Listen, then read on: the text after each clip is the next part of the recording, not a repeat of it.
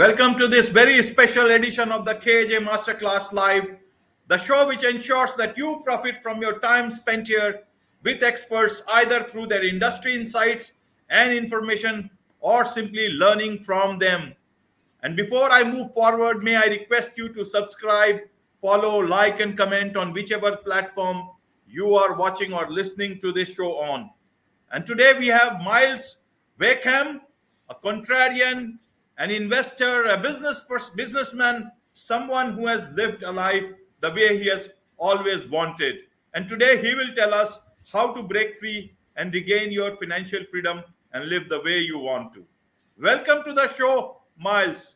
Well, thank you for having me. Appreciate it. Welcome to the show. So, Miles, straight way to this, the question of financial freedom and to get back your life, because so many things in life are linked to financial freedom. You have started many businesses since the age of 17. You have been a millionaire 3 times, lost it twice for whatever reasons, and then you finally work through them, through whatever corrections that was needed. You are back a multimillionaire with businesses worldwide. And these days you don't work, your assets work for you. In that backdrop, do tell us, for people who are still striving to make ends meet but looking towards financial freedom, how to break free and regain their financial freedom. How can they do that? Please share your tips. Well, most people, when we think about making money, the default position, particularly when you're young, is to sell your time by the hour. The idea would be you do that either independently or you go and get a job, you work for an employer and they pay you every month or every couple of weeks or whatever. And then what ends up happening is that you start building up this sort of a world around you which reflects that. So all of a sudden, the amount of money that you have coming in dictates where you live, what sort of car you drive, what sort of food you eat, what sort of clothes you wear. And what happens is a lot of people kind of fall into this trap where they do what we would call lifestyle inflation. They start spending the expected amount of money that they're going to have. And the worst part about that, and this is particularly true in many places in the Western world, is that they will spend money they haven't yet earned by way of taking on debt. And what ends up happening is that in the United States, particularly where I live right now, I'm originally from Australia, but there's parallels in the economics between both countries, is that people realize that, well, I went to college, I went to university, I studied whatever, I came out graduating with this skill. Therefore, for the rest of my life, I'm always going to be able to make this sort of money. There's this assumption that the world never changes as they grow through it. And then what happens is that one day the world does change. They lose their job, they have a divorce, they have a car accident, they have a health-related incident, something that derails them, takes them off that path. And they find themselves in a situation where they already committed their future income earning to pay for the car they bought, the house they bought, the whatever debt they incurred, and all of a sudden there's no money. And it's like they were playing musical chairs and they were left without a chair and the music stopped. And that's a day in the life for most people in the Western world. The statistics in the United States show that methodology doesn't work. And yet we live in a world where we're indoctrinated to think that it does. We're hypnotized to be fooled to think that it actually does work. The worst part about it is that magazines like Forbes magazine, very well-respected financial magazine, shows that 78% of Americans live what we would call paycheck to paycheck. And that is that each month that goes by, they have less income coming in than their money going out, most of which is related to paying for debt and the interest on that debt, whether that be the debt that they incurred to go and get a college education, or the debt that they incurred to buy a house, or the debt that they incurred to buy a car, or some other costs. They never get in front of it. And so they become consumed. They don't have choice. They have to go to work every day. They have no choice. And that means that they don't have the ability to think freely as much as they would like. And they don't have the opportunities. They don't have the ability to seize upon opportunities that are presented to them. What I try to teach is to sort of break that cycle. Yes, yes, and obviously everybody would want to know how to break that cycle. But before that, let me ask you this particular thing.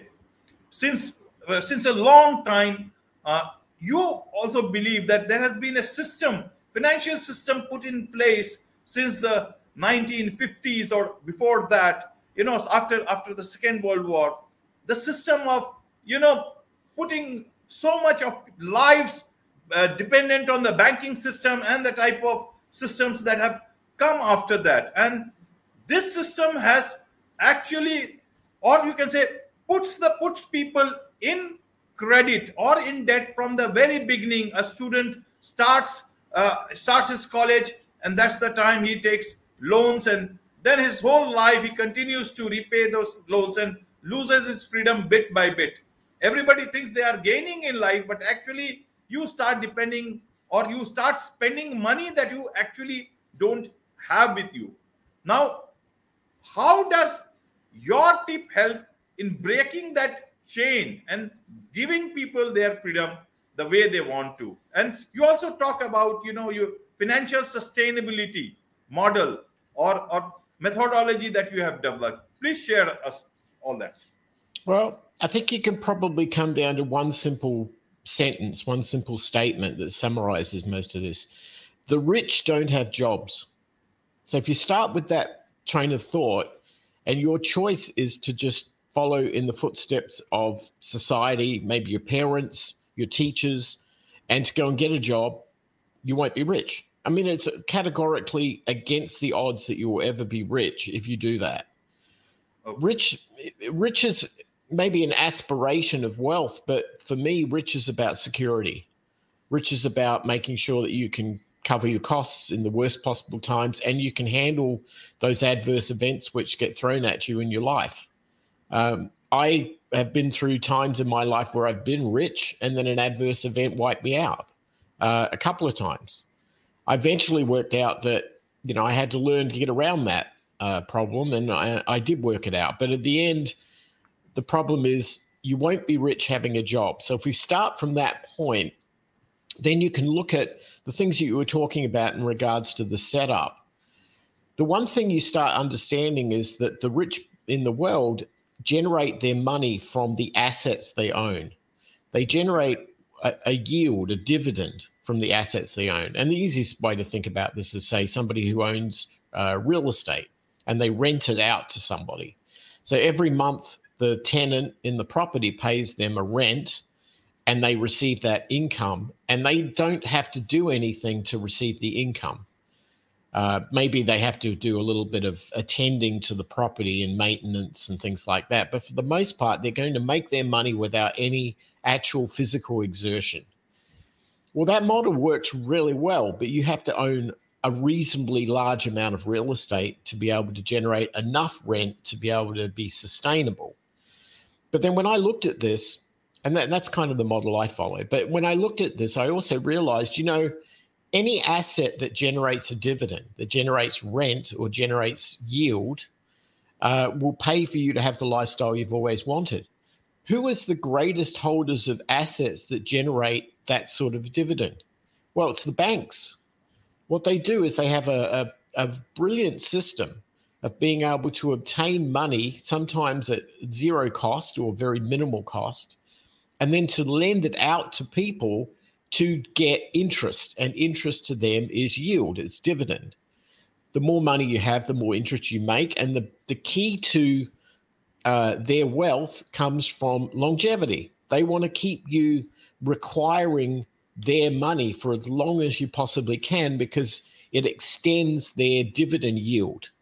So if, for example, I'll talk in terms of the United States, but an 18-year-old student decides they want to go to college, that's likely, unless they've got money up front, to be $100,000 for them to be able to do that over, say, a 4-year period. 9 times out of 10, they borrowed that money. So from the age of 18, I won't say child, the young adult begins the process of paying interest to a bank.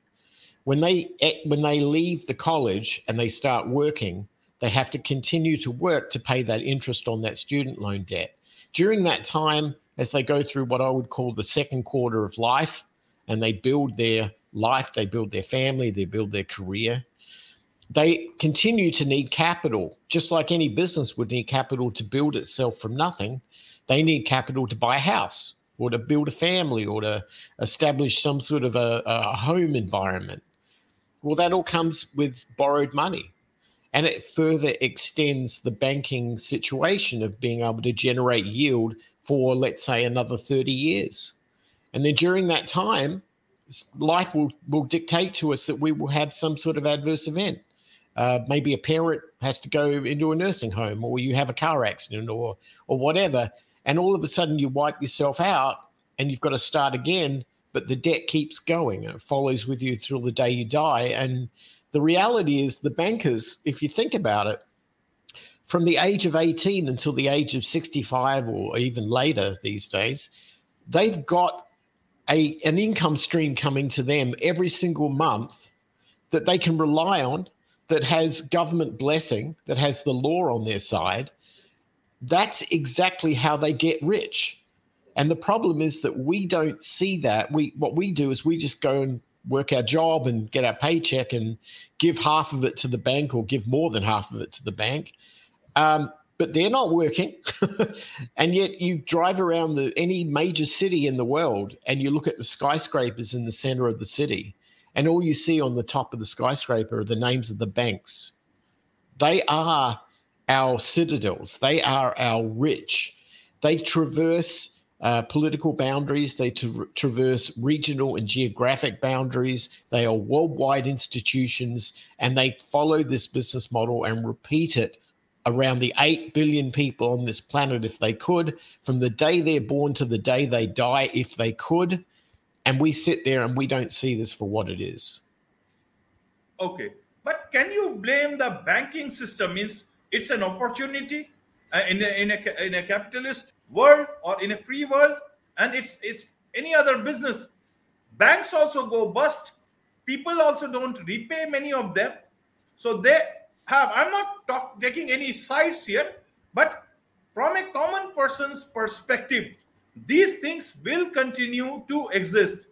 Banking system will exist in one form or the other. There are so many people who need loans. Sometimes you get cheap loans, and which you can, if you can actually utilize it better, you can achieve much more in business, even in other areas of life. But Miles, main focus is that how do you break the chain of getting into a debt or spending too much? Because see, not everybody is like you. You could understand Bitcoin even though you haven't gone to college, and you made huge profit. You had that ground level understanding or something you could spot. Even in other areas, you are a real estate investor. You have got several properties across in the US and businesses you have built. You got that knack. What about a person, say a person who has just come out of school, about to enter college, and he got to now start his life from there? How does he start? What is your advice for him to start a life which is free, financially free, and along with financial freedom, so many other freedom comes along with that? How does he take his step from there? Well, firstly, I am not atypical in that the difference between me and most of my peers is that I have the time to be able to see something and study it. And I have the opportunities that are presented from putting myself in situations which I then have the knowledge from having studied time and studied things I've seen to be able to create this kind of an analysis, a sensitivity, shall we say, to an opportunity. Everybody on this planet has the sensitivity to opportunity, but very few of us actually unlock it. And the reason why is that we commit ourselves to a job which requires 100% of our focus and 100% of our attention to the needs of our employer. When you're in that situation, you cannot see clearly. And it's not until you break it that you start seeing the things that people like me see. So the earlier you break it, the quicker you see those things. I broke that at the age of 17. So I've had a long time to season this analytical approach to seeing the world. I've traveled the world. I have seen so many things. I buy things in different countries as I see them presented if I feel there is truly an opportunity there. But if I could not participate, if I could not go into that country because I have a job, I can't get time off or whatever, then my life would be nothing more than a predictable event that would be the same as everybody else. And the thing is that what made the difference for me is because I didn't take on debt early. Because I didn't take on debt early. Now, to your point, there is good debt. Don't get me wrong, there is good debt. Yes. But that's not how it's sold. Debt in this world in 2022 is sold to us as a predatory event. It is not sold to us as a beneficial event. Right. This is a very interesting tale. I spent time going to Venice, Italy about 5 years ago. I went to a corner of Venice called the Carnegie, often called the Jewish ghetto. I went to this town square in the Carnegie that was just empty. There was no one there, some nondescript buildings around it. And I stood in the middle of that town square. Why did I do that? Because that town square is where banking was invented. Now, back in the day when banking was invented, we're talking like the 1100s, 1200s, and so on in Venice, we had a situation where the islands of Venice off the coast were some of the wealthiest or becoming the wealthiest parts of economics in the region. They serviced the Mediterranean, Marco Polo, the Silk Road, the history is there. The problem was that the people living in Venice needed to be fed. And all of the food was harvested by farms on the mainland of Italy. And those farmers need to buy seed to sow their crops to be able to harvest and then feed the city of Venice. At the time, the Romans that had dominant governance in the region lived a very strict rule of law based on the Christian Bible, particularly the New Testament, which said that you may not lend money to people and charge interest. Their interpretation of those religious edicts were very, very specific, and they did not allow people to effectively lend money, therefore no one could borrow. But the Jewish people didn't subscribe to the New Testament, and they said that within our laws, we don't believe that applies, and we can lend money. And so they managed to get an exception to be able to operate what they called lending businesses that were on the side of Venice, on the banks of Venice, hence the term. And as a result, they were able to lend money to farmers who then grew crops, who then fed the people of Venice. And eventually the Romans understood that this was a necessary evil, right? And then they took it and they ran with it, and that's how banking took off. Having said that, banking, for what it's doing, fed the people of Venice, and it was a needed thing. Banking allows businesses to grow from an idea into something. Banking allows landlords to buy buildings to rent to people to give them shelter. Banking does wonderful things. I'm not talking about those things.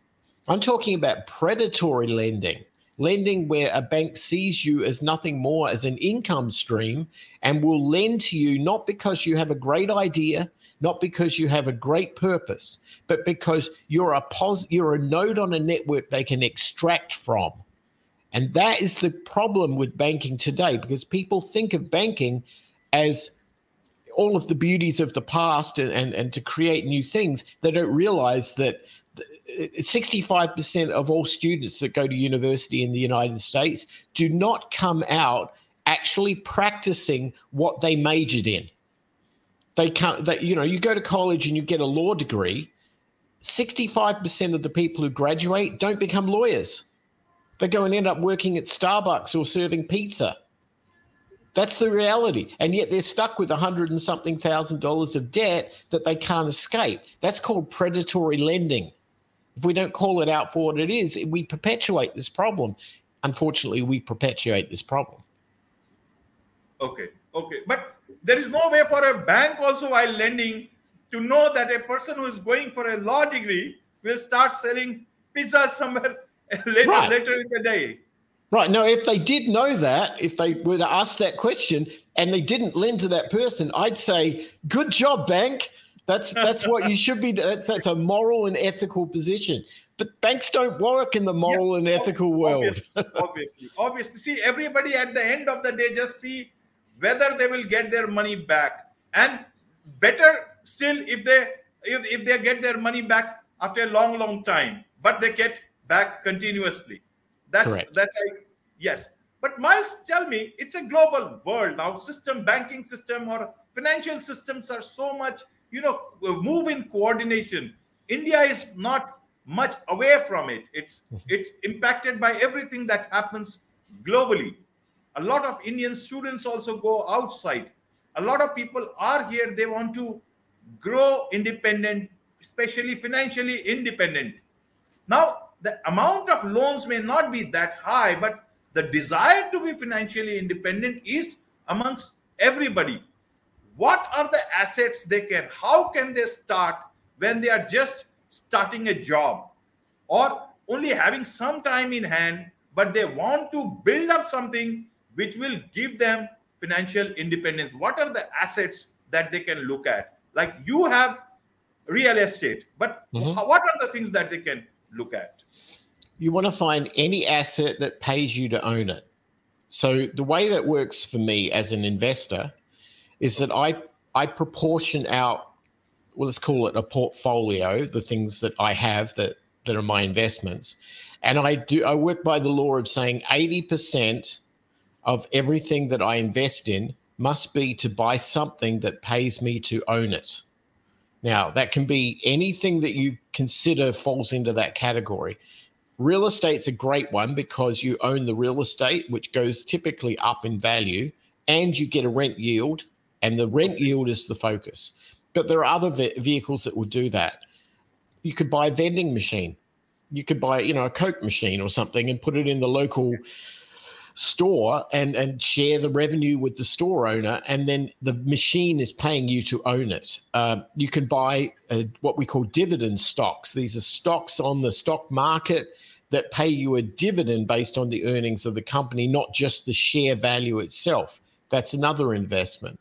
There are many forms of investments that fit this sort of category, but the easiest one is real estate. The problem with the real estate is that it costs so much money to buy into it that you must make a deal with a bank.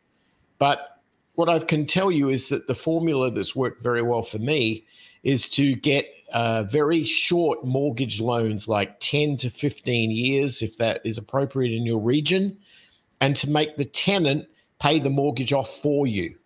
So your goal is to put your name on the contract, put the property in there, keep the tenants happy and keep the tenants paying rent, and recirculate the rent back to pay the property off. If you're doing that over a 10 or 15-year cycle and you begin that at an early age, let's say 25, then by 35 or 40, you are now owning the property freehold and continuing to get the rents. And if at scale, it has to be 2, 3, 4 properties, all of a sudden you'll never work another day in your life. And that's when you get your freedom back. So you're effectively front-loading your freedom by taking the debt on young. But the most important thing is that you have to have the human discipline to not want to take the money early and use it to go and buy the latest phone or use it to go and buy the big car or whatever. You have the discipline to defer that. If you do that, you will get so much traction already and inertia in this whole world, you will never work another day in your life. But if you don't start young and you try and do this later in life, it's harder, obviously. And you want to do it when you're willing to give up your time to make money, but know that that's not a long-term plan. Most people aren't taught that. They're taught the concept of career, and that is a perpetuation of working for somebody in a job, and it doesn't usually end well. And I'm 57. I can tell you at this point in my life, if I had learnt this lesson 20, 30 years ago and had enacted it more actively 20, 30 years ago, my life would be very, very different. But I had to try something, watch it fail, lose big time, do it again, pick myself up, dust myself off, do it again, watch it fail again, then pick myself up, dust myself off, do it again. And eventually I got it. But most people haven't got the stomach to go through that. That's why you are a master, because you have picked yourself up after, falling on the ground and then picking up yourself up. Because anybody else, if I ask for financial advice or any other, because see, you have not named any financial product here. You have talked about things that will, that are much more practical in nature. Now, if a 17, 18-year-old goes out and asks for any advice, mostly it will be the financial products. And that is not what you have named. So, no. So I wanted to have that's why you are a contrarian. I wanted to have a contrarian view, because an 18-year-old will continue to get the normal advice that everybody will give him all throughout his financial journey. Now, you talked about, falling down and picking yourself up, and nobody better than you to tell about that. For a youngster, it's very important. Our lives today are so much connected to social media and gadgets and everything else that we actually don't know what falling on the ground is actually in real about. Mm-hmm. You suddenly are in some part of your career and then you face so-called failure, and then you don't know how to deal with that. Right. You faced a massive auto accident, in Australia in the 90s. You picked yourself up. You had businesses, big businesses. They worked very well. Then something happened. Then you again build them up after that. Mm-hmm. Now there cannot be a better person to tell them to how to deal with setbacks in life, and especially in financial life as such. So, mm-hmm. Your advice that you learned on the when you got down and dusted.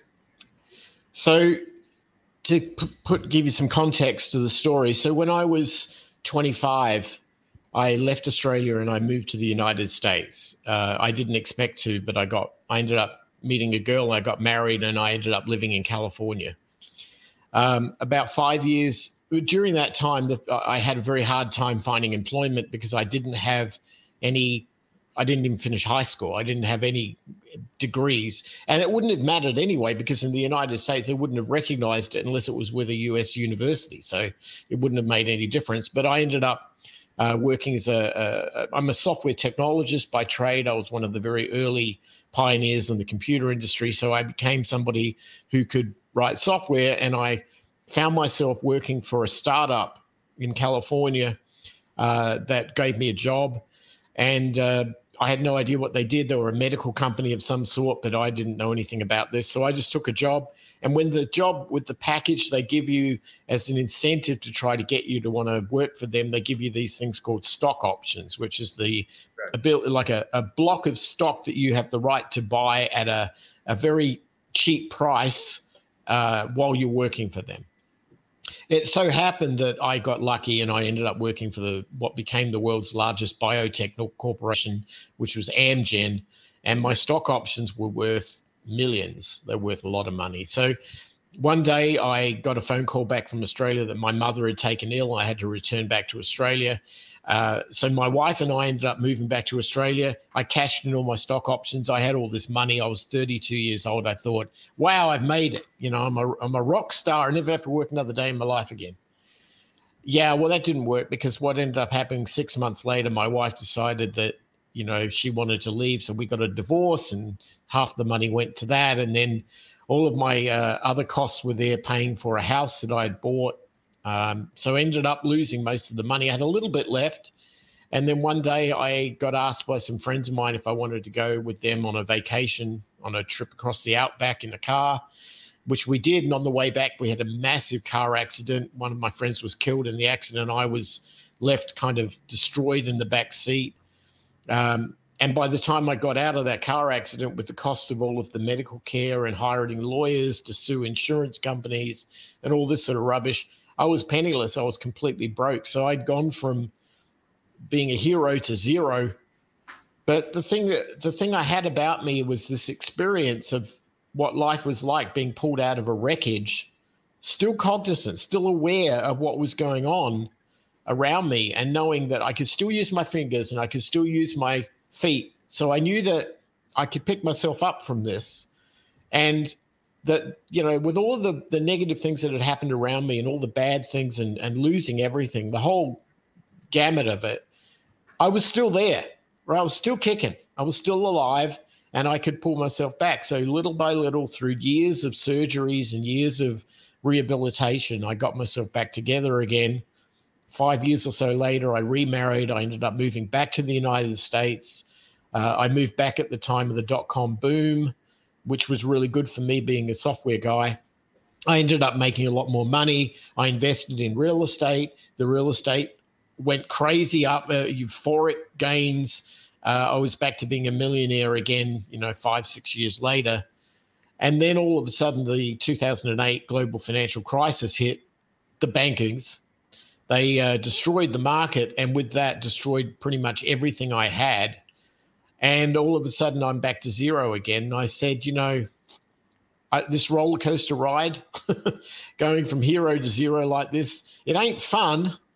But I remember right after that stock market crash in the real estate crash in 2008, I was sitting outside with my wife. We're in Arizona. It was morning. The sun was shining. We were having a cup of coffee, and I was stressed. I was really stressed out. And I said to her, you know what? I was almost killed in a car accident, and I can get through that. If I can get through that, I can get through anything. And I don't have fear right now, because for some reason I can transcend it. And I don't understand why, but I could see beyond that this loss of everything was going to be just a bump in the road, and I'm not going to treat it anything more than that. We'll get through this. We'll find a way through it. Meanwhile, all of my friends around me who had never been through any sort of adverse event in their life like this were being foreclosed and losing their home and being kicked out on the street. And it was horrible to see my friends go through all of this. But I said to my wife, there's a lot of very cheap real estate left over from these guys being foreclosed. We should buy some. We had a little bit of cash, not a huge amount, but enough to be able to pick up a few properties. And when everybody else was running out of the burning building that was the economy of 2008, we decided to run in. And we bought up all of their foreclosures for 10 cents on the dollar, 10% of their value. Because they were just, there were these auctions. They were just trying to get rid of them. The bank they called them toxic assets. I looked at it and go, there's a house for someone to live in. That's not a toxic asset. So we kept buying and buying and buying. 4 or 5 years later, we were multimillionaires, because the reality of society got back to the fact that, if you ever study things like Maslow's hierarchy of needs, that food, shelter, and clothing is a physiological need we all have. Right. I could see that because I could see things clearly. I could see things clearly because I didn't have a job, and I could transcend adversity to see clarity in things. And that made the difference. That was all it was. And I sort of look and think, well, is that taking advantage of an adversity and coming out the other side stronger for having gone through the process? Or is it just the clarity of thought that you cannot be so attached to the perception of personal failure when you had nothing to do with it? I couldn't control my divorce. I couldn't control a car accident. I was in the back seat of the car. I wasn't driving it. I couldn't control the global financial crisis of 2008. None of these events were anything that I personally committed to having, right? And yet I was the beneficiary of the downside, but I was also the beneficiary of the upside. And the question came down to mental clarity. Can I see past these adversities and find opportunity in that? That lesson, thank God, I got when I was in my 30s.